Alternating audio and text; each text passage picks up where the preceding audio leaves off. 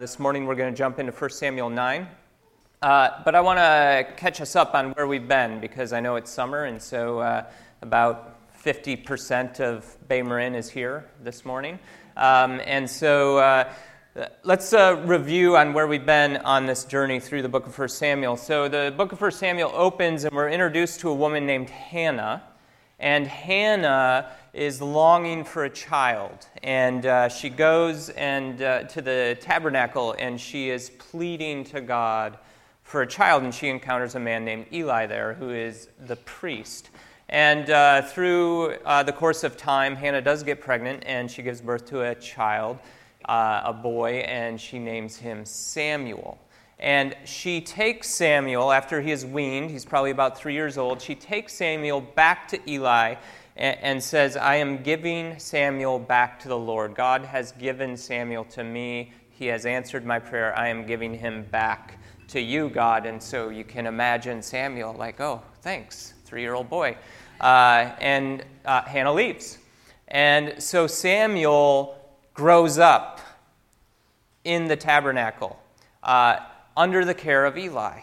And he grows up also with a couple of kind of quote-unquote stepbrothers, if you will, Eli's sons, Hophni and Phinehas. Now, Hophni and Phinehas, unfortunately, did not follow the ways of God.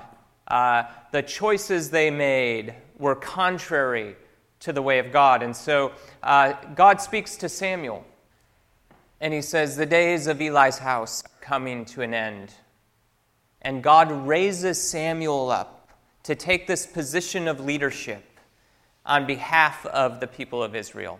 And so through the course of events, Eli, Hophni, and Phinehas, they all die in the same day, Hophni and Phinehas in a battle.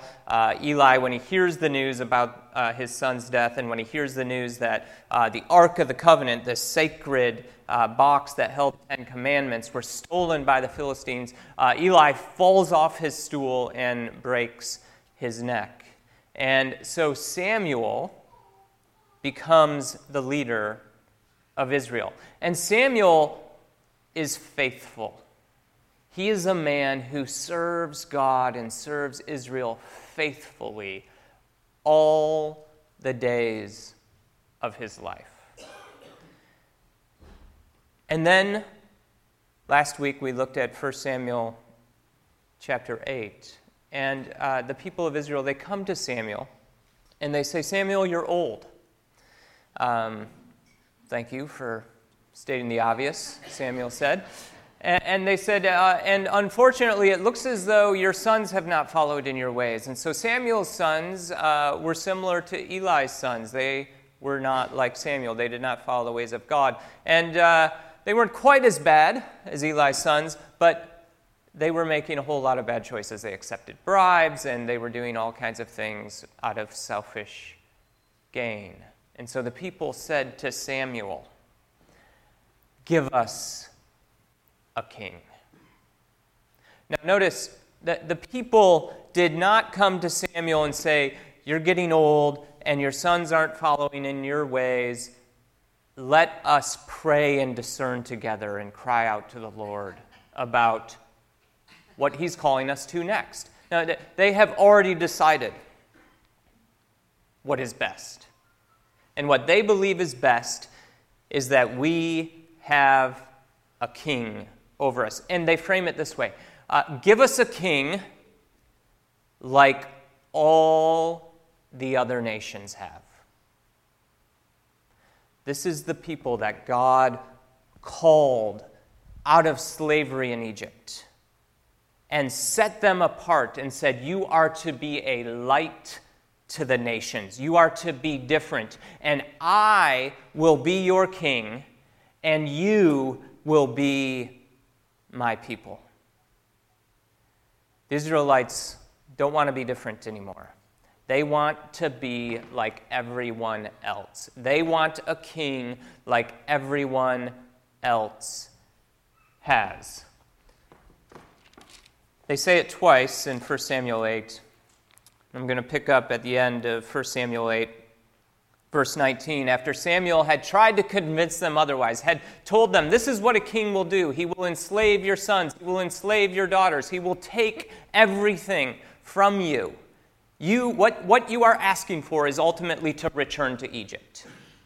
You are asking to be enslaved again. Is that what you want? Yep, that's what we want. We want a king. The people refused to listen to Samuel. No, they said, we want a king over us. Then we will be like all the other nations, with a king to lead us and to go out before us and fight our battles. Here was Israel's thing. They had a deep, deep fear that they were not secure. That their security was in jeopardy. Their national security was in jeopardy. And out of that fear, they want a human king who will make them feel secure. Their choice for a king is rooted in fear. A fear that they won't be secure.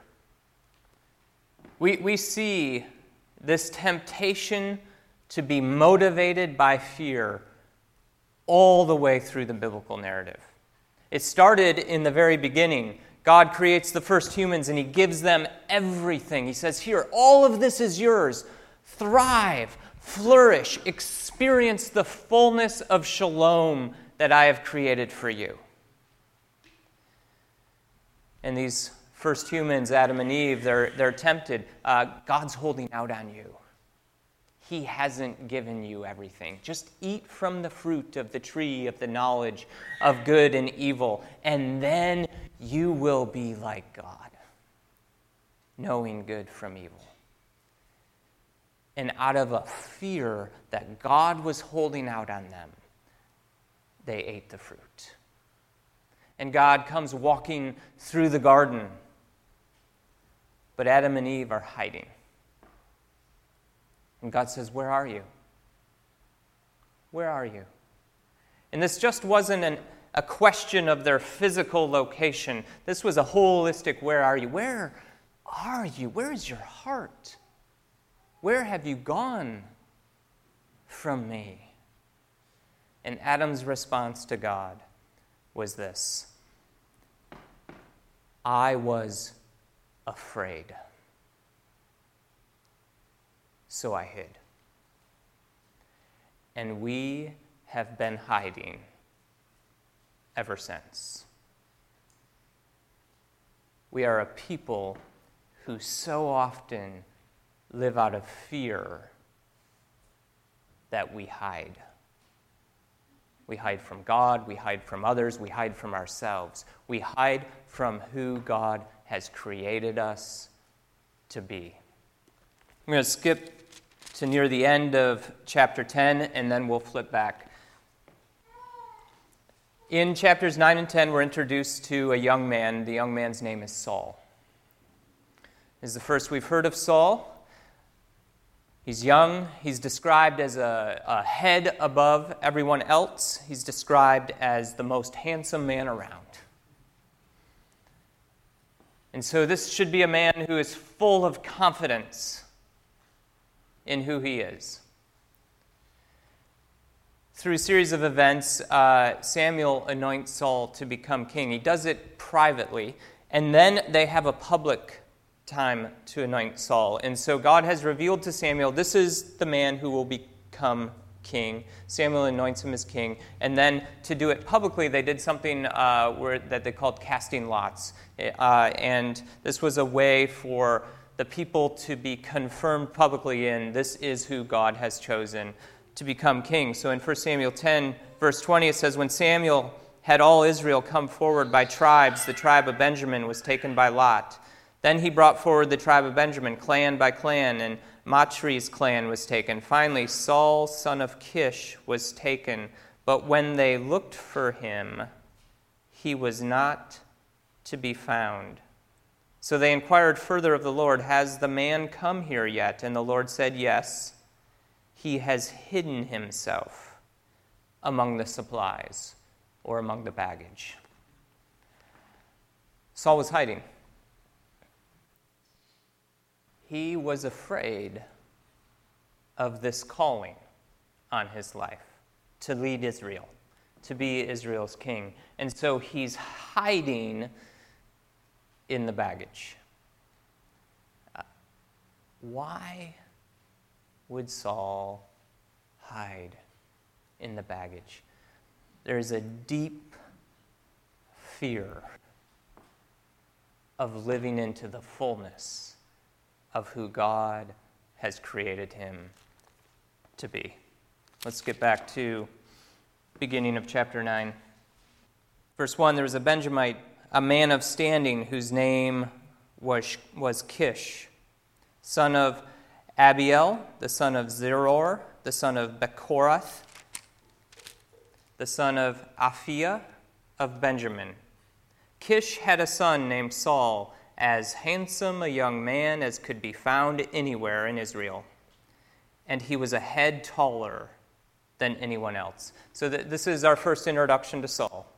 He comes from a family, his father Kish, who was a man of standing. In other words, this man, Kish, he was well respected. And so Saul's beginnings are not some humble beginnings of he's a nobody, and this nobody's going to become king. He comes from a good family. He has a good upbringing. He has good prospects for his future. Not only that, but his physical stature is such that the narrator describes him as handsome as could be found in all of Israel and a head above everyone else. Now, the donkeys belonging to Saul's father Kish were lost. And Kish said to his son Saul, "Take one of the servants with you and go look for the donkeys." And so we don't know exactly how old Saul is at this point, but he's a young man, yet still living in his father's household. And his father's donkeys have gone missing. So Kish sends Saul on this journey to find his donkeys. And it's an amazing journey that he goes on, and they go from town to village, and they can't find the donkeys. And Saul says to the servant, "Well, we should return home so my dad doesn't get worried about us." And the servant takes initiative. Not Saul, the servant takes initiative. And the servant says, "There is a seer in a town right over here. And it's been heard that this seer, also known as the prophet Samuel, can tell you things that you don't know. Let's go inquire of this seer about your father's donkeys." And so they decide to go and seek Samuel out. Skip to verse 14. They went up to the town, and as they were entering it, there was Samuel coming toward them on his way up to the high place. Now the day before Saul came, the Lord had revealed this to Samuel. "About this time tomorrow I will send you a man from the land of Benjamin. Anoint him ruler over my people Israel. He will deliver them from the hand of the Philistines. I have looked on my people, for their cry has reached me." Now this verse is absolutely stunning to me. The people have rejected God as their king. And God has said, because they have rejected me as their king, a day will come when they will cry out to me, and I will not listen. I will not hear. And yet, here, God says, I have heard their cry. And 3 times in this verse, he calls them my people. My people. I will send you a man from the land of Benjamin, anoint him ruler over my people Israel. He will deliver them. In the Hebrew it says my people. In the English it says them. He will deliver my people from the hand of the Philistines. I have looked on my people, for their cry has reached me. This, my friends, is profound love and grace. that despite rejecting God as king and wanting a human king, God says, okay, I will give them what they want. And God, in giving them what they want, says, I will still show them love and grace, and I will work in the midst of their poor decision. You see, God sometimes gives us what we want, even when it's not God's best for us. And by God's love and grace, He will somehow work in and through our poor decisions to bring about something good. This is the way God functions. Look at this text from the book of Exodus. The Lord said, I have indeed seen the misery of my people in Egypt. I have heard them crying out because of their slave drivers, and I am concerned about their suffering. So I have come down to rescue them. Next slide. I have seen, I have heard, I am concerned. I have come down to rescue. God is a God who sees, who hears, who is concerned, and who rescues. I don't know what you may have walked into this room this morning carrying, what burdens you may be carrying, but I can assure you of this: we serve a God who sees it. We serve a God who hears your cry. We serve a God who is concerned. And we serve a God who rescues. Through the whole biblical narrative, from that poor choice of Adam and Eve at the beginning, all the way through, God steps in to rescue. God sees, He hears, He's concerned, and He rescues. This was the God who came to Adam and Eve in the garden and said, I will send a serpent crusher who will crush the head of the serpent and set you free. This is a God who came to His people who were in slavery in Egypt and said, I have seen, I have heard, I am concerned, and I will rescue them. This is the same God who comes to His people who have rejected Him as king and says, I've seen, I've heard, I'm concerned, and I'll rescue them. And I will use their poor choice to somehow bring about their rescue.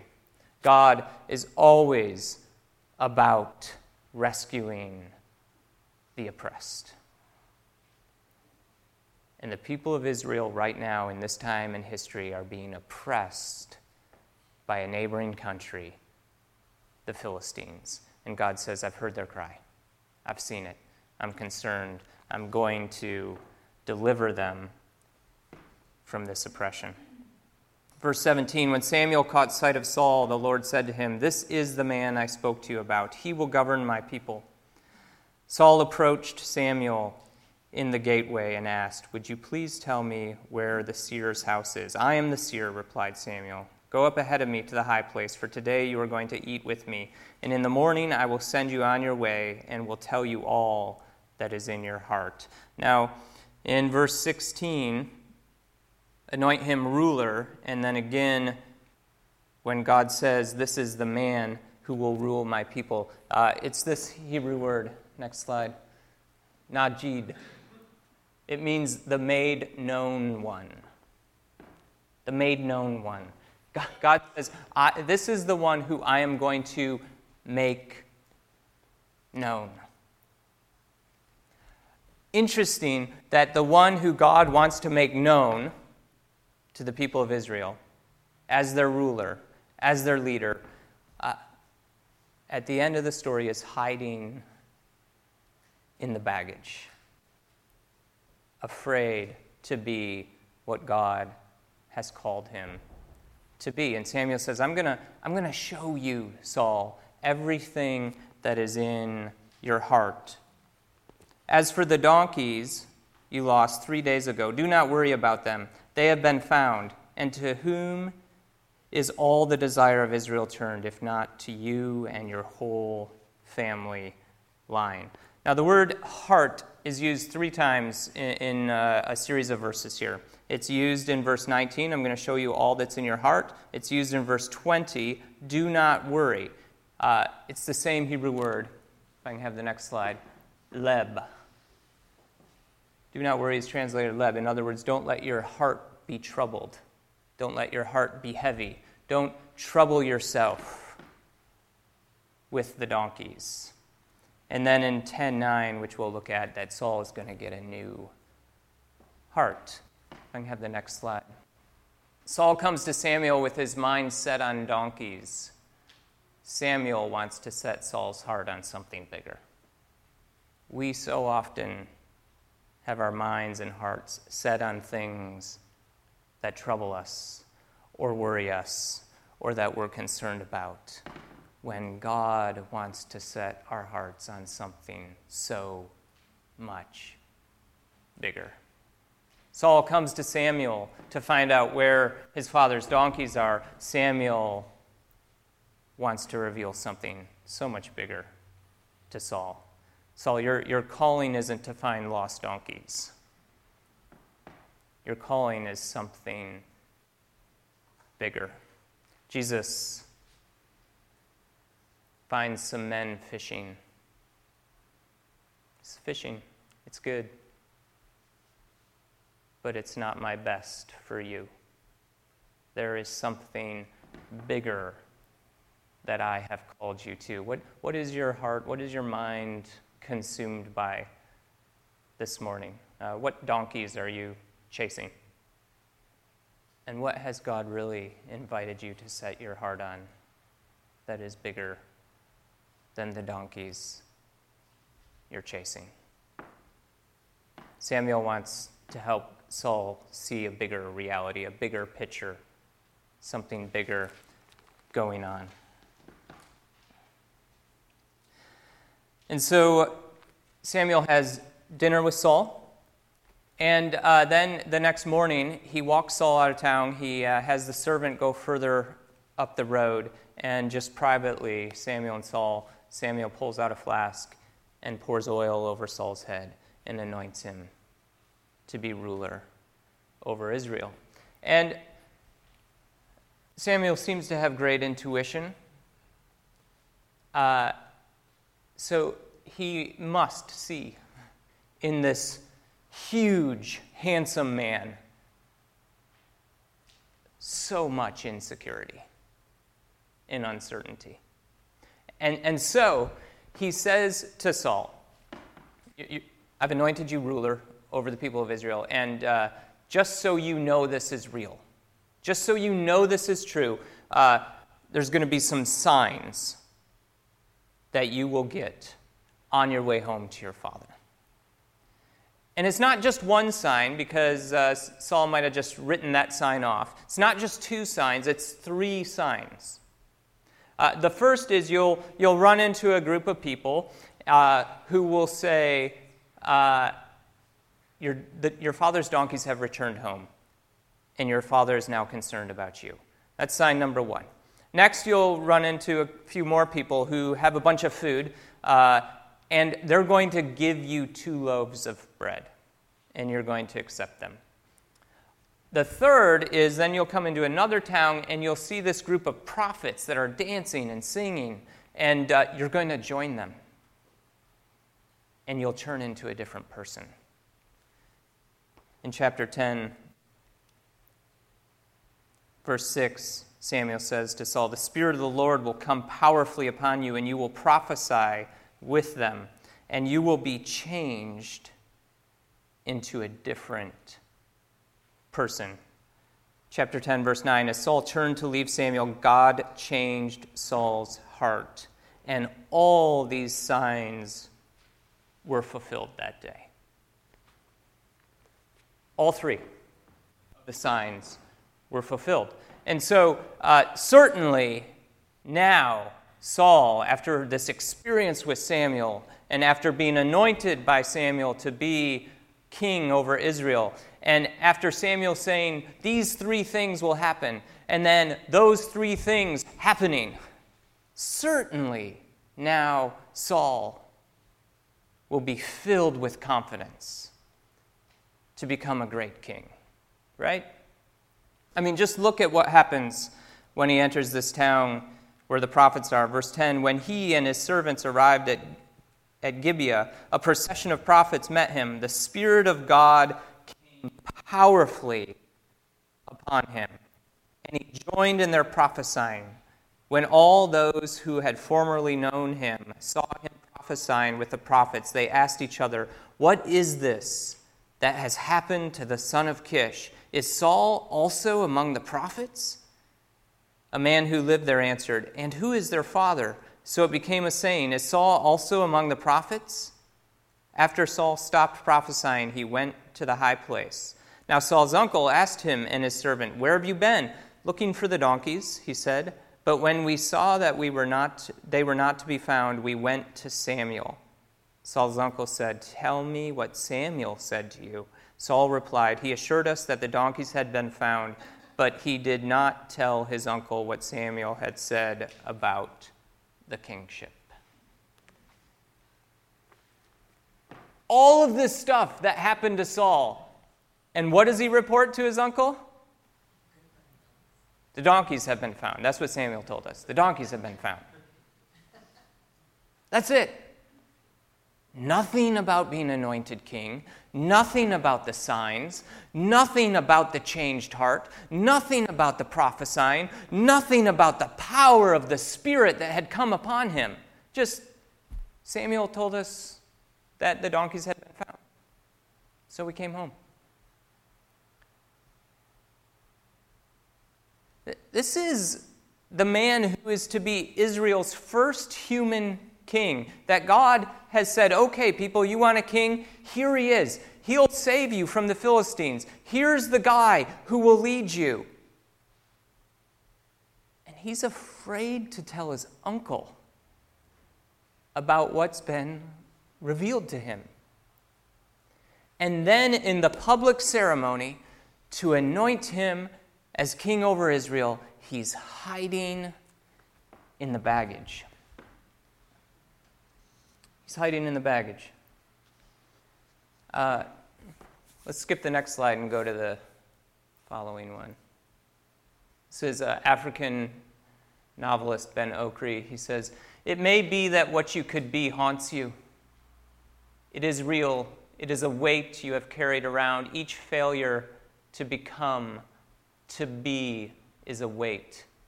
Each state you could inhabit is a burden as heavy as any physical weight, but more so because it weighs on your soul.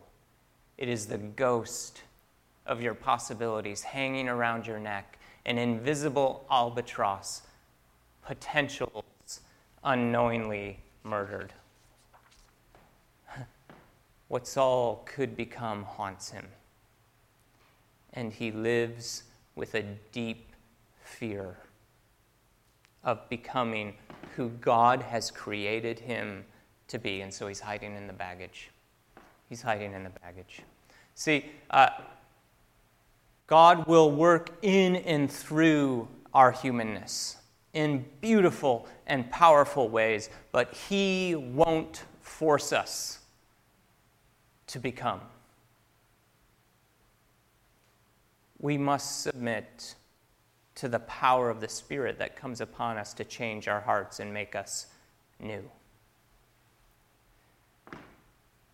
And as you continue to read through the book of 1 Samuel, what we see over and over and over and over again in the life of Saul is this: fear.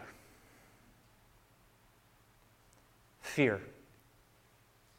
Fear that God won't keep his promises. Fear that he can't be the king he's supposed to be. Fear of the Philistines. Fear, fear, fear. My friends, fear is crippling. Fear does keep us from being who God created us to be. When we hide in the baggage, when we hide behind facades, when we hide from who God created us to be, it not only affects us, it affects everyone around us. And Saul's fear affected an entire nation. We are invited to live free from fear. If I can add the next slide. In Isaiah, God says, "Do not fear, for I am with you. Do not be dismayed, for I am your God. I will strengthen you and help you. I will uphold you with my righteous right hand." God invites us into a place where we know through and through God is here. He is with me. There's no reason to be afraid. This is the command given more than any other command in all the scriptures. Do not fear, do not fear, do not fear. Do not be afraid, do not be afraid, do not be afraid. Jesus comes saying, do not worry. Do not worry. We are invited to live a life free of fear, because when we live in fear, it not only affects us, it affects everyone around us, because we are not living into the fullness of who God invited us to be. When we set up programs for our life of how things should be, of how our family life should be, the structure our family life should be in, the structure our church life should be in, the structure our organization should be in, the structure our company should be in, the structure our work should be in. Structures are great things. They're good, but they're not God. God gives us good tools to work with, but those tools are not God. And structure must always submit to the Spirit. The structure must be fluid, because if they are strict and made from concrete, they will topple. Structure must submit to Spirit. And when we hide behind the structures, when we cling to the structures in the baggage to say safe and secure and a longing for self-preservation, the Spirit will powerfully disrupt that. And unless we are open to the movement of the Spirit to explode our safety, our ideas of security, and our self-preservation, the structure will topple. We're invited into something new that the Spirit is doing every day in our midst. Will we submit to the Spirit rather than the structures we have built? There is a Spirit that lives inside of you, just waiting for you to say yes. Yes, I will follow the Spirit rather than hole up in the baggage out of my fear for safety, security, and self-preservation. 2 Timothy 1:7 says, God has not given us a spirit of fear, but of power and love and a sound mind. There is no fear in love. That's what 1 John says. There is no fear in love. Jesus comes and he's led by the Spirit into the wilderness to be tempted. He was tempted in every way, just as you and I were, yet without sin. And that same Spirit continued to lead him all through his life, all the way to the cross, because he chose to die on the cross rather than live out of fear. Even in the garden, when he's begging God, my Father, if it's possible, take this cup from me, he says, but not as I will, as you will. And the will of God was that Jesus would show us how to die, how to give up everything for the sake of God and the sake of the world. Jesus gave up everything for our sakes suffering and dying on our behalf. And when we come and we take this bread and we dip it in this cup, that's what we remember. That Jesus did not choose the way of fear. He chose the way of courage. And that courage is shown most powerfully in his death on a cross for us. To free us from our own fears. What's your baggage? What baggage are you hiding behind? Jesus comes to free us from fear and to live into the fullness of who he created us to be. God, this morning as we come and partake of these elements, this beautiful gift you gave us, your body broken, your blood shed out for the sake of the world. God, I pray that we would come with everything that we are, all the good and all the bad, and give it to you.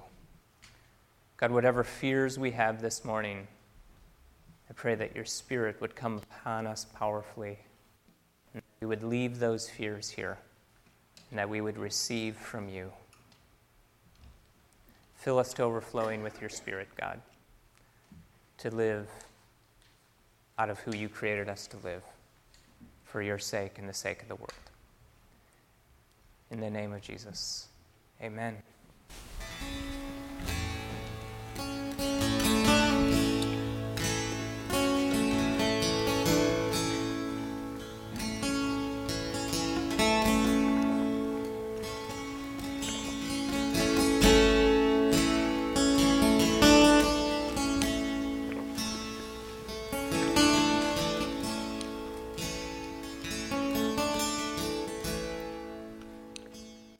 As you go, may you know the Spirit of the risen Christ who fills you, the Spirit of love, the Spirit of peace, the Spirit of forgiveness, not a spirit of fear.